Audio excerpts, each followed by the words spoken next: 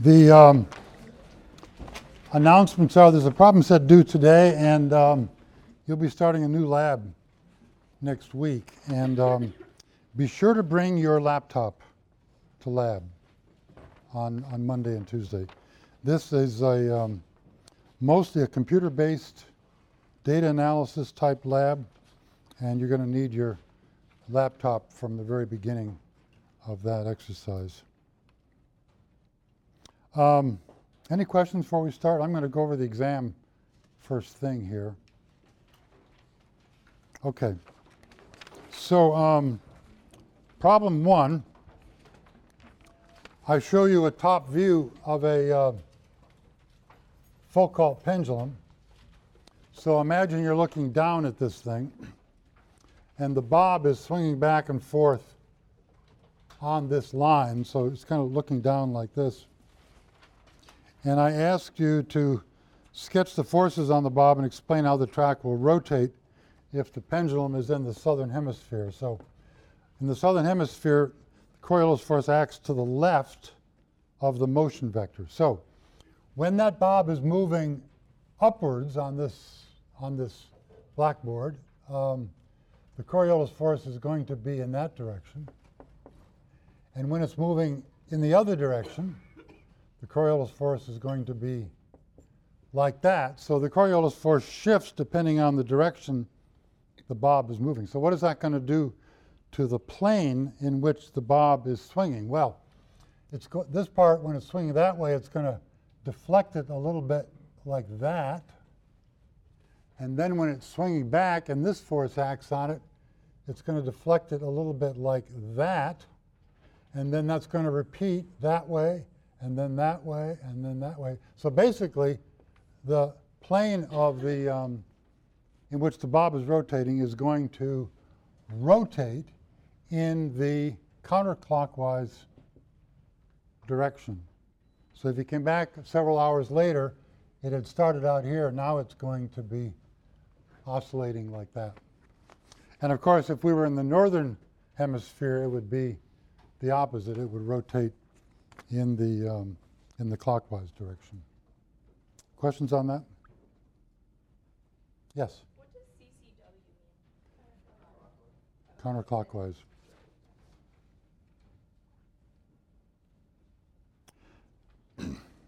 Is that something the TA put on there? Yeah. Yeah. I said it moves to the left, but I didn't say counterclockwise. Yeah, see, left is a little bit ambiguous because what does left mean here? I don't know. Okay, question 2. Explain how cool winds and a gust front are created by a thunderstorm. So the basic idea there is that you get rain coming out of the base of the cloud. You know that below the cloud, the relative humidity is less than 100%. So as soon as that rain falls below cloud base, it's going to begin to evaporate. Now, maybe only a small fraction will evaporate. Maybe all of it will evaporate. I remember when I used to live in Colorado, you'd see, in the summertime, you'd see thunderstorms, deep convective storms, with rain coming out of the base, and it would all evaporate. None of it reached the surface of the earth. When you see that, by the way, when it doesn't reach the surface of the earth, it's called virga. But in any case, whether it all evaporates or just some of it, it takes heat to evaporate water, and that heat comes out of the air. So there's a cooling that takes place, an evaporative cooling that takes place below, just below the cloud base, and that takes air and makes it cooler and more dense. So it then falls out of the sky until it hits the surface and then spreads out. And the front of that is called the gust front. So the basic idea here is that evaporation of raindrops below the cloud base cools the air, makes it sink and spread out. So that's the idea behind. If you've experienced this in the summertime, you hear a thunderstorm in the distance, and then for a few minutes later, the wind begins to pick up. It'll be a cool wind, typically, and blowing from the direction of the thunderstorm.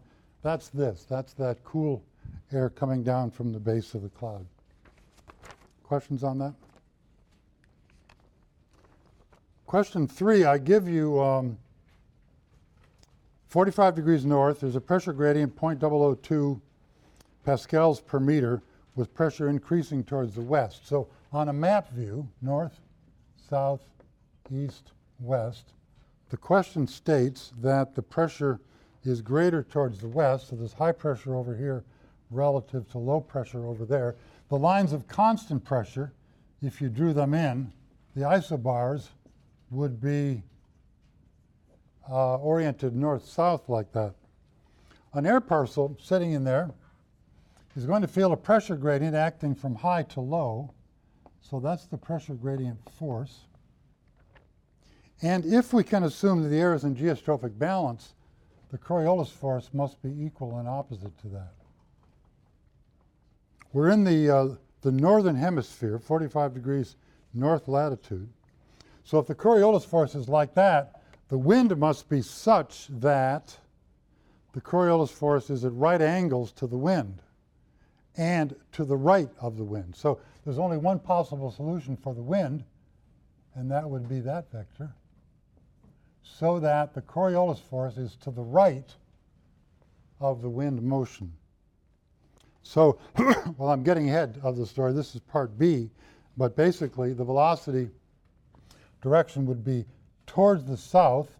You could state that as a northerly wind if you wanted, but the direction will be towards the south. Now, the magnitude of the geostrophic wind is given by the pressure gradient divided by 2 rho omega sine of the latitude. So let's put in some numbers from that. It's 0.002.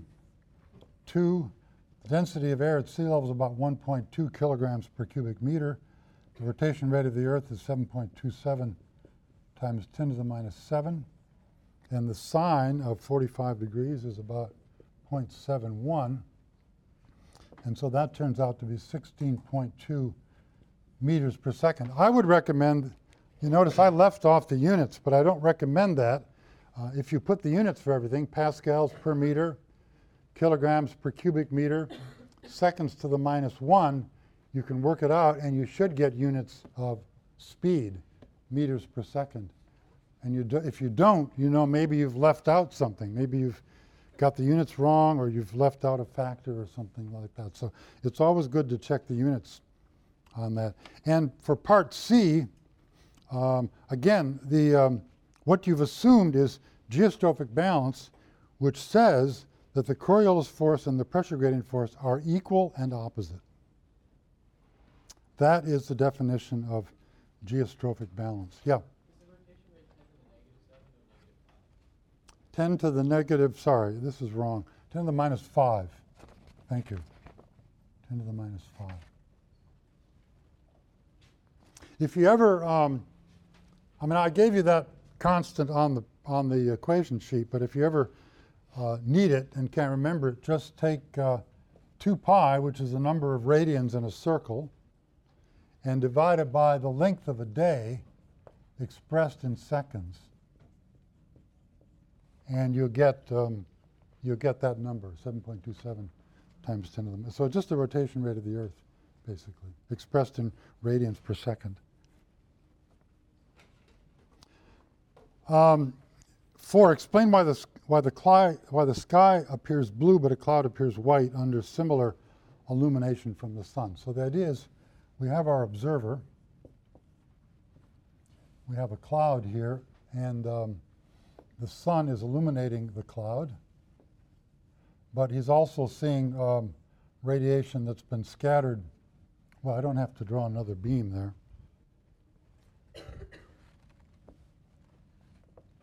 Some light is scattered out of this beam coming directly to the eye of the observer, and that's blue light. But this is white light. So the difference has to do with the size of the particles that are doing the scattering. In the case of the sky, the particles are molecules,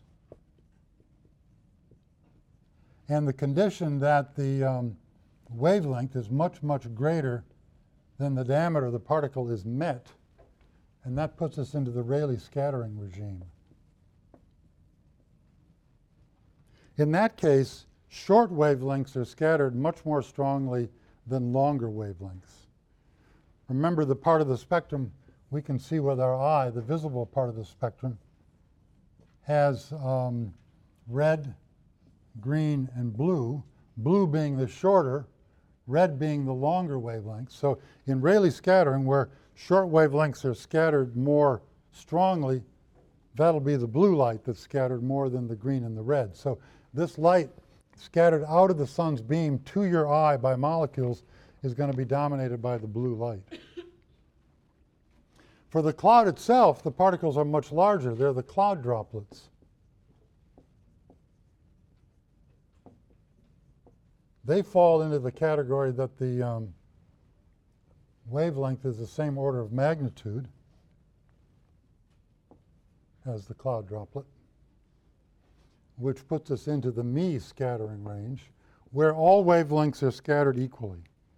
So whatever color was illuminating this, you'd have the same color coming out. So if it's white light illuminating the cloud, and the sun's radiation is usually composed of roughly equal mixtures of blue, green, and red, so that would appear white to our eye, then the light scattered by the cloud is also going to be white. By the way, if you have a setting sun illuminating the cloud, where some of the blue light has already been scattered out, it may be that the cloud is illuminated by red light. In that case, the cloud would appear red as well. But the point here is that under Mie scattering, it scatters equally whatever is illuminating the cloud. So it'll keep the color the same as it scatters radiation from the cloud. Questions there? Question 5, why are hurricanes not found over the sea near the equator? Well, right near the equator, within 4 or 5 degrees of the equator, there's not sufficient Coriolis force. In order to form a hurricane, as the air moves in and begins to lift upwards, there's got to be a Coriolis force to give it a sense of spin. And if you don't have a sufficient Coriolis force, then you can't really form a hurricane.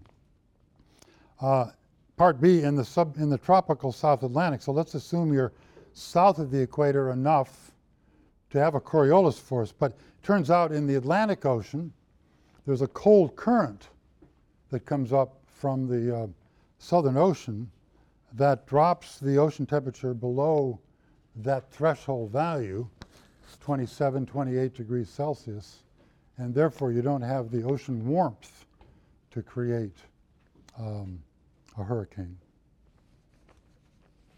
Questions there?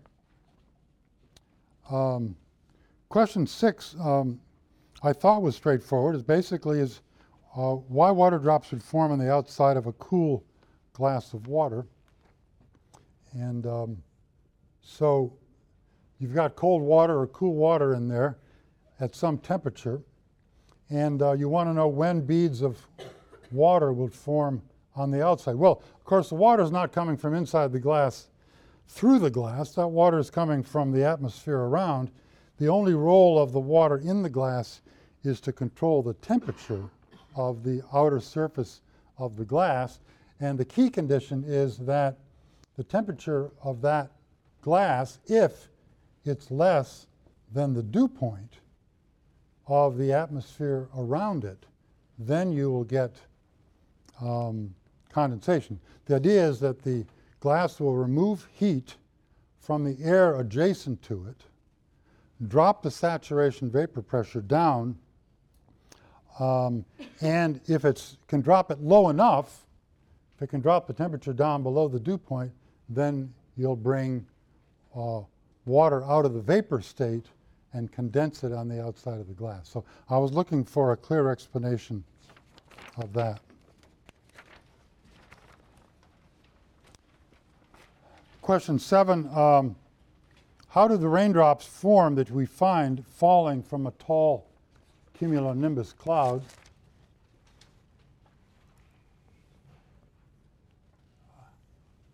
In the summertime, you get tall cumulus clouds with heavy rain out the bottom.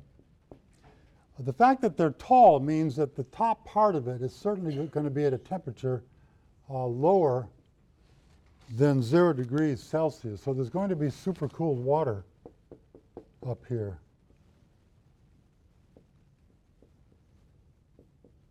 And that's going to be the key for generating precipitation. So using the ice phase mechanism, then, you can convert these to snowflakes.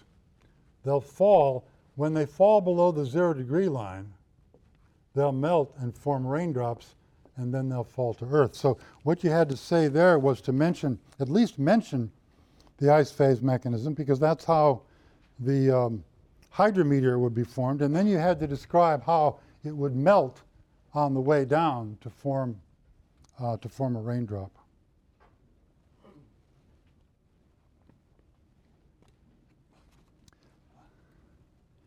Question 8. I imagined on the Earth some air moving northward with a temperature of 20 degrees C and some air moving southward with a degree of 10 degrees, with temperature of 10 degrees C. And I asked you to compute how much heat is being transported northward. The idea there is that the heat transported is given by the rate, I'll put a dot over it to indicate it's a rate, the rate at which you're moving mass forward times the heat capacity of the air times, well, if it's a two-stream difference and you want to compute the net amount of heat, then you'd use the temperature differences between the two streams. That's the way I did the problem. So my answer for this was 10 to the 11th kilograms per second for the mass flow rate, and that was given. The heat capacity of air is 1,004, and that has units of joules per kilogram per degree Kelvin. And then the temperature difference between the two streams, the delta T was 10 degrees. And look how the units are going to work there. This is going to be in Kelvin or Celsius. In either case, it'll cancel. The kilograms will cancel, and you get something with joules per second, which is a watt, by the way. And so I ended up with, what did I get? 1.5 times 10 to the 17th. Let's see.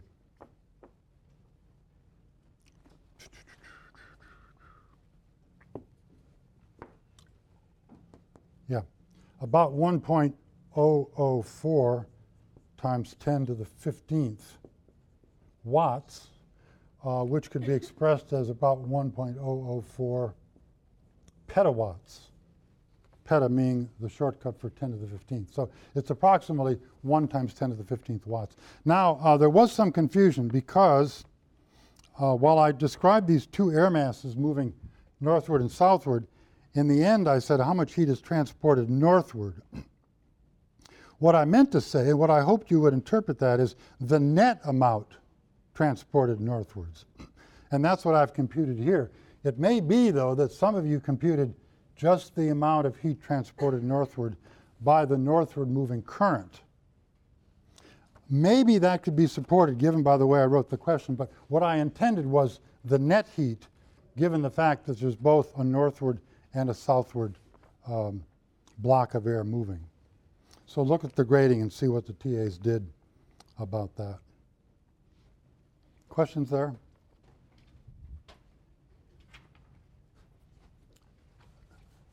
Getting close to the end here.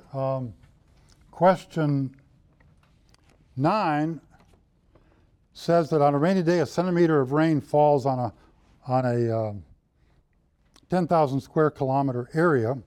Estimate the total latent heat. So you imagine some big cloud system raining out, putting a layer of water on the surface of the Earth. You just have to compute the volume of that layer. Then from the volume, multiply by the density of fresh water to get the mass of that layer. And then knowing the latent heat of condensation, you know how much heat had to be released in order to condense that much vapor to a liquid. So from the mass, you just multiply that by the latent heat of condensation. So the dimensions of this give the volume, the mass, the density of water, which is 1,000 kilograms per cubic meter, gives you the mass, and then the latent heat of condensation gives you the rest. And the answer is about 1.5 times 10 to the 17th joules. 2.5. Sorry, 2.5. Thank you.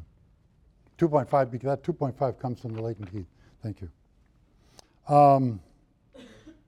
Okay, the last problem then was explain the reason for the rainy season in these two cities.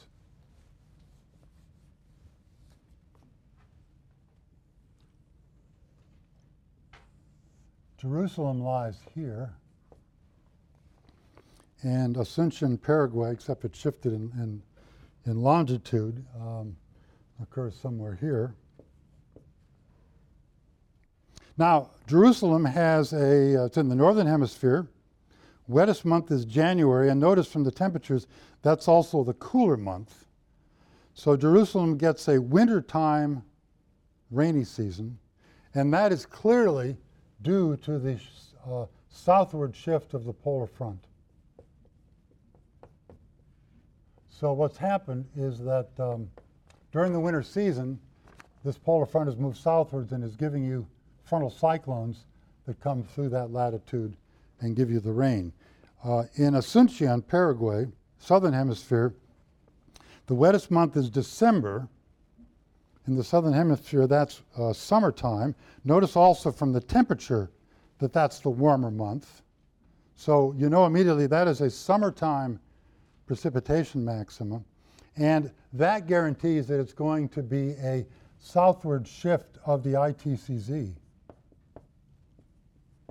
giving you precipitation there. So the ITCZ in the southern hemisphere summer moves across the equator into the southern hemisphere and brings precipitation to Asuncion.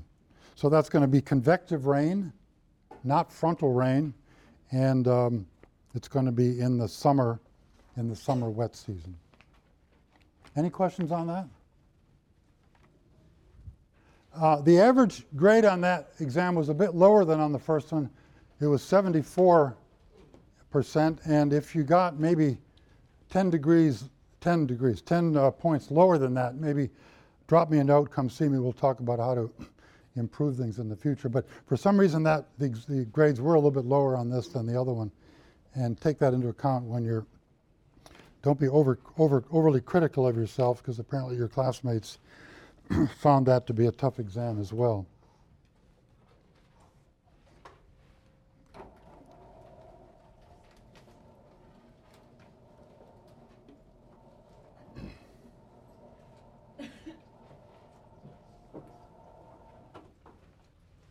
We're going to continue where we left off. Question, yes? I was wondering, like, what average score corresponds to in a grade. I don't do that calculation until the end of the course. So I keep them just as numerical scores until the end of the course. So you can judge that for yourself, perhaps based on the average grade. But that's not a calculation that I do until I get all the scores at the end. Yeah. Okay, so we're talking about atmospheric forcing of the ocean, and I showed this slide last time. I'll just go back over it. Basically, the ocean is driven by the atmosphere above it in these three ways: heat added and taken away, fresh water added and taken away, and the wind stress. We can quantify this, and recent investigators have tried to do this by producing maps, in this case, of the heat flux in and out of the ocean, or the water flux in or out of the ocean, or the wind stress applied to the ocean surface. So we know a bit about this forcing. And last time I derived some formulas for this. how a layer of depth d, which will feel the direct effect of this forcing, would respond to freshwater, heat, or wind stress. And I won't go back over those derivations, but for the wind stress, which is I think the most difficult of the three, the concept involved this Ekman layer. When the wind blows over the ocean and puts a frictional stress on it, the first few tens of meters or hundreds of meters responds to that directly, but in an odd way. It moves off, well, it has a spiral with depth. I'm not going to talk about that, but if you average that out, the net of all that motion is directly to the right of the wind stress. And that's this big arrow here. That's the direction of Ekman transport, exactly at right angles to the wind stress that's being applied. And so if you had a wind, say from the southwest to the northeast, giving a wind stress in that direction, that's the black arrow, and you gave it a few hours to come into this new state of balance called the Ekman force balance, that force would be balanced by the Coriolis force, and if that's going to be the Coriolis force, then the Ekman transport must be in that direction so that the CF is at right angles to the net Ekman transport. Now, this is not identical with the geostrophic balance. Remember, geostrophic balance was a balance between Coriolis force and pressure gradient force. I have no pressure gradient force in this problem. This instead is a balance between a frictional stress being applied to the ocean and the Coriolis force. But it's very real. I mean, you can measure this easily in the ocean. If the wind is blowing briskly from one direction, you can measure the surface water moving off in the right direction. And I'll mention this in a week or so. The same thing applies to icebergs. When the wind blows on an iceberg, it moves at right angles to that force. And the old sea captains would make notes of that in their log. Wind was from the south today, but the icebergs were moving off to the east. What's going on there? Well, you guys know it has to do with this kind of a balance, including the Coriolis force. So again, not the same as geostrophic balance, but they both involve the Coriolis force in an important way. These are the formulas that I derived last time. If you add an amount of heat per unit area, Q over A, you can compute how the temperature of some depth D will change. If you add a layer of fresh water to the ocean of thickness little d, and then you mix that in to some layer of depth d, there's how the salinity will change. If you put a wind stress tau on the ocean, and that is mixed down to depth d, that's what the speed will be of that Ekman flow that goes off at right angles. Yeah. In the Ekman wind stress, is the rho in the denominator, is that the density of water? Correct. Air. Correct. Water. Yep. I left off the subscript, but that should be water. When you're computing tau, however, I gave you a formula for tau. It was rho u squared. That was the density of air and the speed of the wind. So in the formula for tau that I gave you, it's the density of air that appears there. But down in the bottom here, it's the density of seawater. So they don't divide out? No, because they're a factor of 1,000 different, right? So, yeah. The density of air at sea level is about 1.2 kilograms per cubic meter. The density of seawater is about 1,000 kilograms per cubic meter. Yeah. Just real quick again, the little d versus the big D. The big D is depth. D, in all cases, D is this layer that is feeling the direct influence of these forcings. And it's hard to predict exactly what that'll be. It'll depend on how much turbulence there is, how deep things are going to get mixed.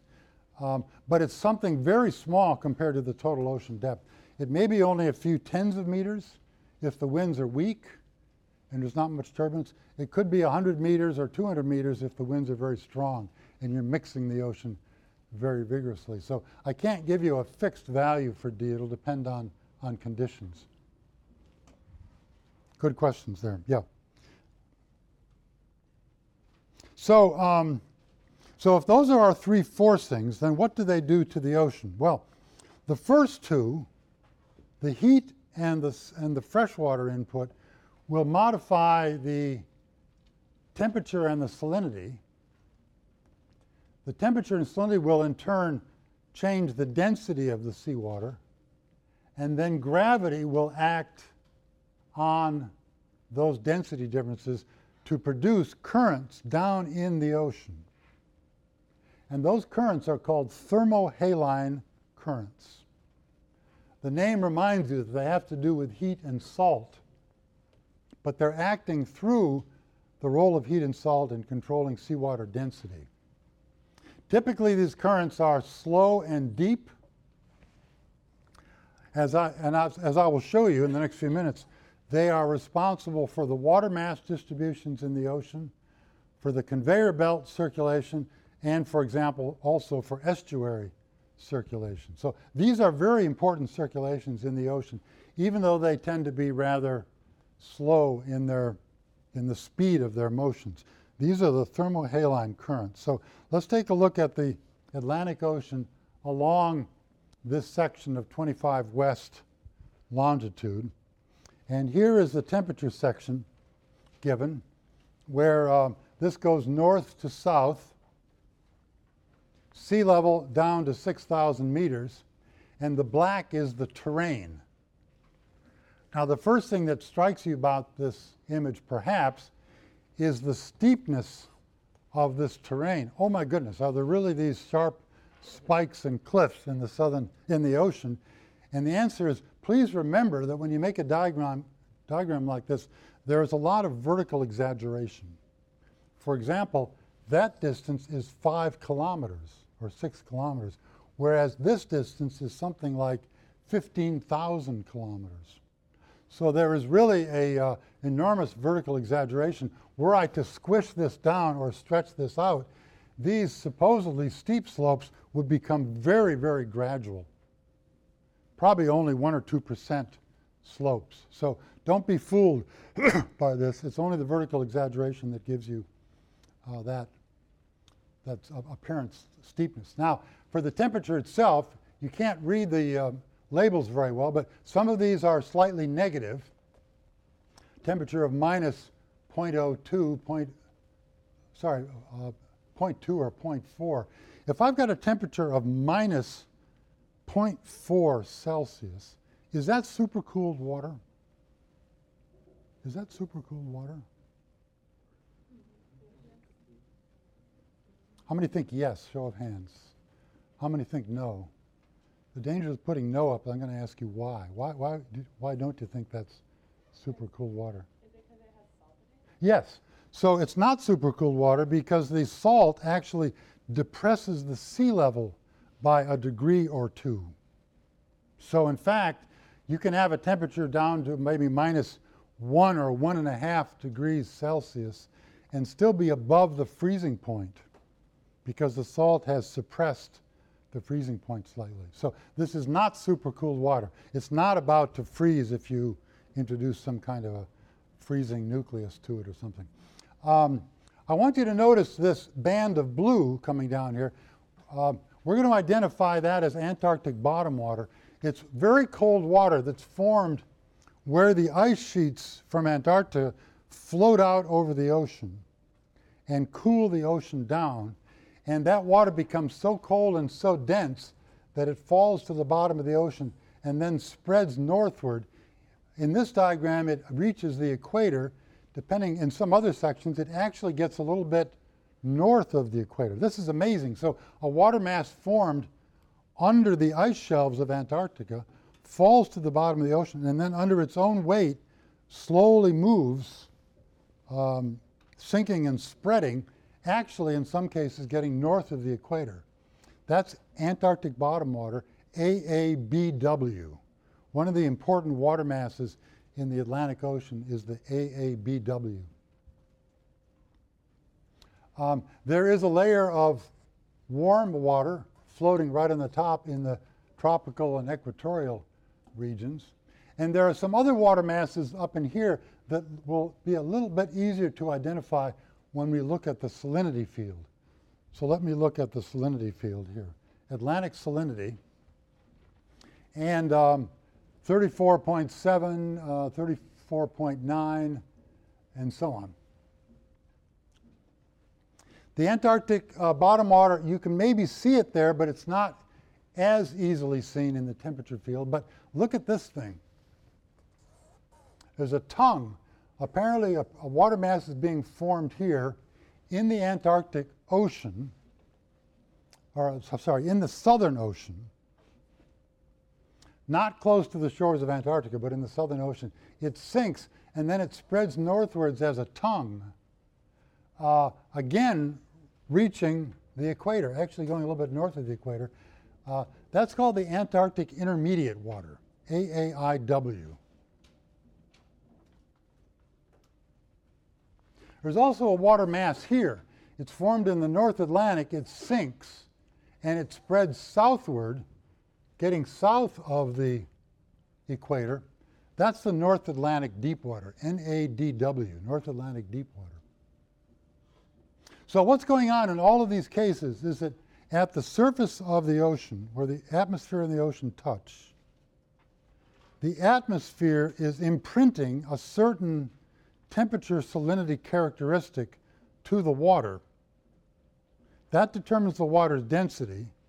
That water will then sink down to its appropriate density level and spread out. And that was the case for the Antarctic bottom water, the Antarctic intermediate water, and the North Atlantic deep water. Notice their roots all go back to the surface of the ocean because that's where they can get their properties.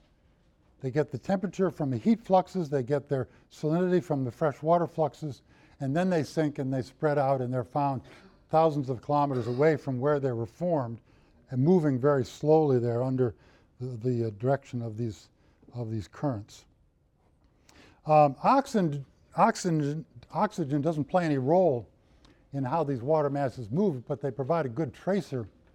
Here's dissolved oxygen, and you find the lowest values here. And notice this curious structure. Right at the ocean surface, of course, you find the highest values of oxygen. Well, the oxygen is being taken in from the atmosphere, mixed down a couple of hundred meters, and then following that water mass, here it is following the North Atlantic deep water. Here it is following the Antarctic intermediate water right there. But surprisingly, the lowest oxygen is in the tropics just below the, not touching the atmosphere, but just below it. So there's not a very good communication or mixing between the surface of the ocean and this water, or it wouldn't have that depleted oxygen. The reason why there is not strong communication there is because it's very stable. There's a thermocline there, just like an inversion in the atmosphere prevents vertical mixing.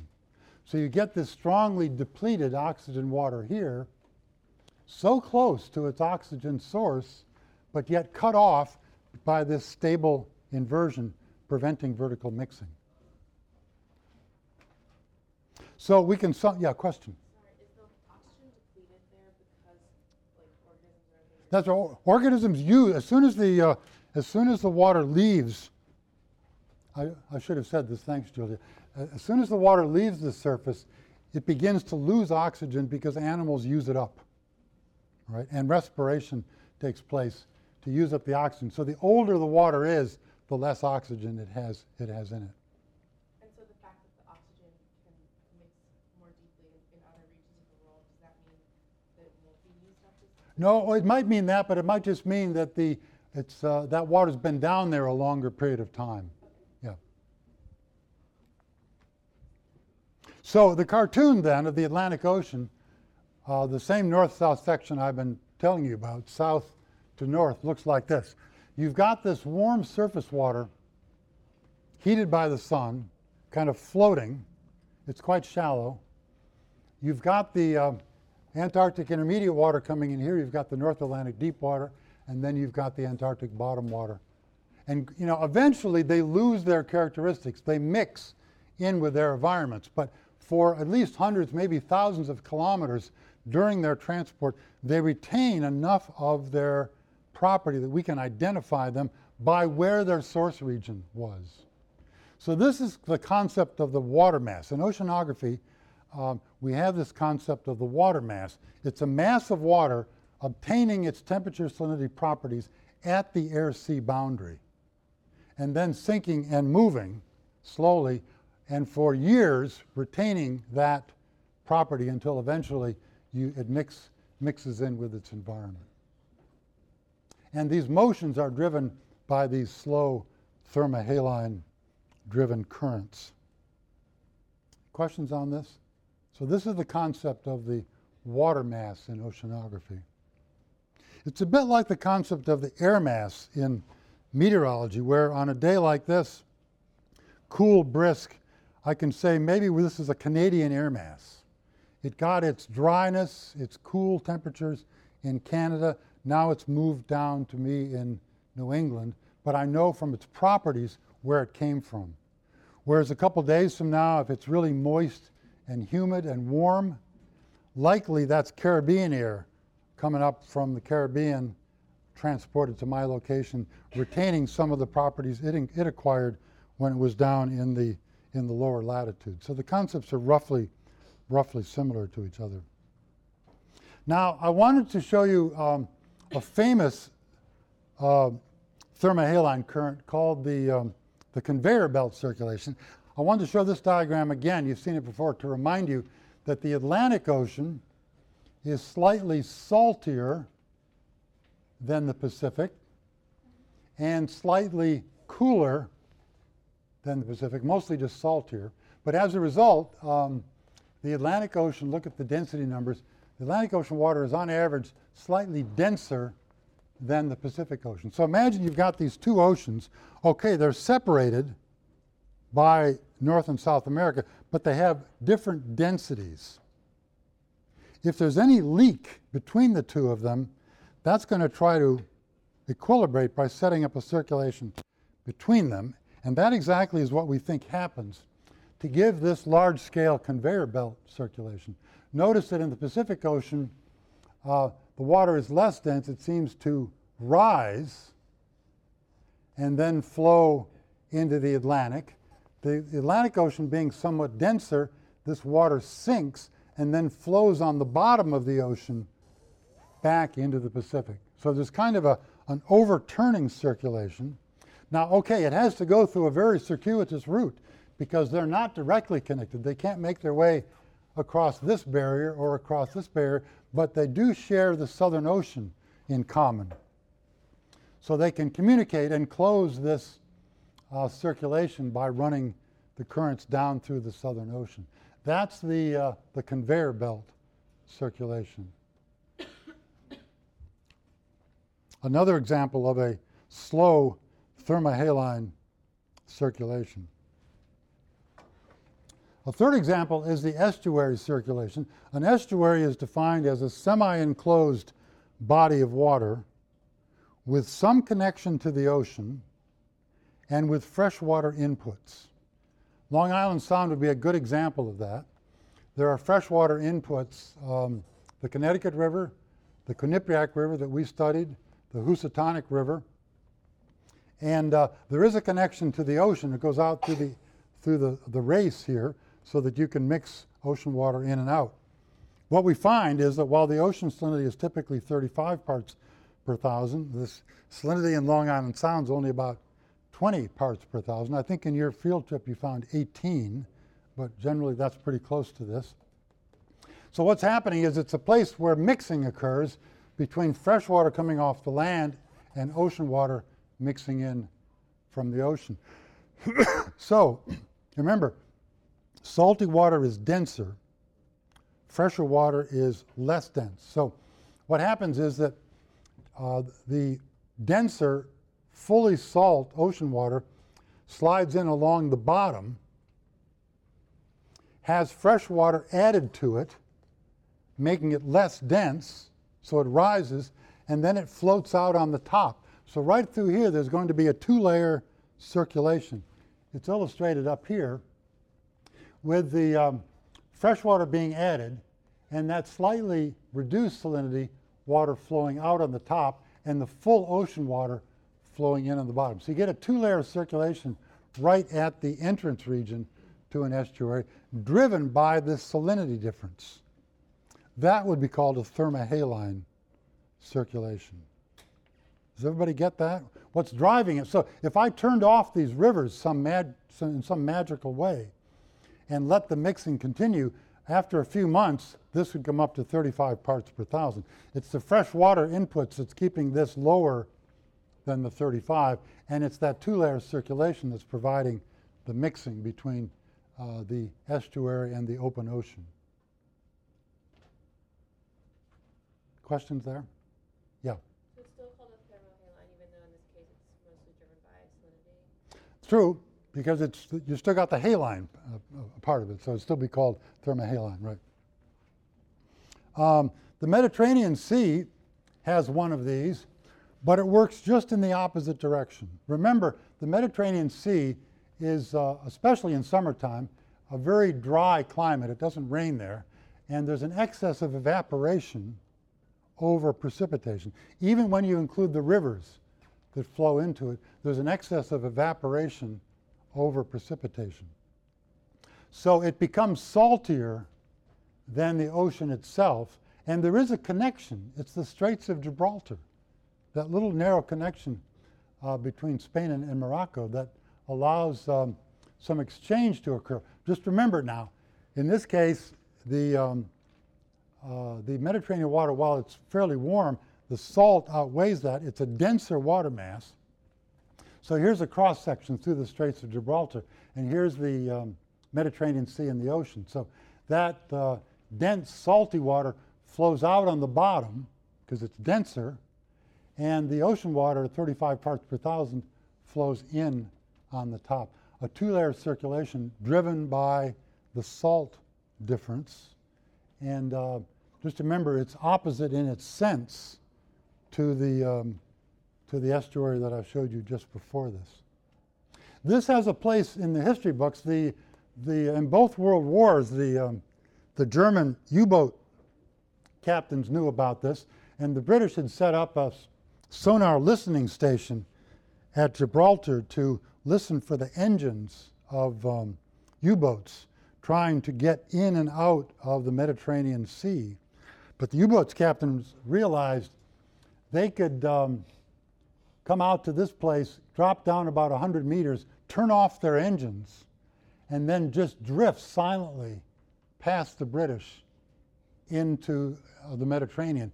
Then they could start their engines, sink a few ships, and when they wanted to come back home, they would come over here, sink a bit deeper, turn off their engines, and this current would take them back out into the Atlantic past the British sonar station. So this was known at the time, and it was used in a military fashion. Questions on that? Okay, now we've got to get to the wind-driven currents. We won't get very far on it today, but I wanted to alert you to the complexity of this subject. We've got to think of a chain of events that occurs as to how the wind generates the major ocean currents. And there are four bullets to this. The wind stress acts on the ocean as a frictional stress. That generates an Ekman layer, which moves water off at right angles to the wind stress. That Ekman layer flow then piles up water in certain parts of the world ocean, giving a little bit of elevation variation. We call that ocean topography. It's not large. It's only a few centimeters or tens of centimeters, but it's very important. And then that ocean topography, through the hydrostatic law, sets up horizontal pressure gradients in the ocean. If the water's heaped up here and a little lower here, you're going to have higher pressure under the heaped up water, lower pressure under the lower water, so you're going to have a horizontal pressure gradient. If you have a horizontal pressure gradient, I think you know what's going to happen. You're going to set up a geostrophic current. A few hours later, you're going to have a geostrophically balanced current, and that's going to be an ocean current this time. So that's what we're going to be looking for. So the winds over the ocean, for example, in the Atlantic Ocean, the winds in the tropical regions are from east to west. The Ekman flux will be towards the north. Up in mid-latitudes, the winds are westerlies. The Ekman flux is towards the south. The Ekman flow is going to pile up water in the middle of the Atlantic. And then with that high pressure, you're going to generate an anticyclone in the way of ocean currents around that, going in this same direction. And for years and years, the theoretical oceanographers knew that that little variation in sea level had to be there. But finally, about 15 years ago, well, more than that now, we were able to measure this for the first time by flying a satellite in orbit and having a laser point down from the satellite, bounce it off the ocean surface, time how long it takes to get that signal down and back up to the satellite. And we were able to measure ocean height for the first time within a few centimeters of accuracy. Then, for the first time, we were able to actually make a map of this tiny little elevation in the Earth's surface. And here it is. It's called ocean dynamic topography. It's given in units of centimeters. And for example, when you see red here, the water is piled up about that much. So you wouldn't ever notice this if you were sailing across the ocean. Remember, the ocean's 5 kilometers deep. What does 40 centimeters mean? But this is relative to the geoid, relative to a constant level surface on the ocean.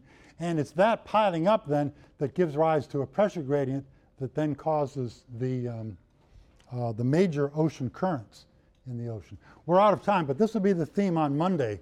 We'll talk about how these currents get moving.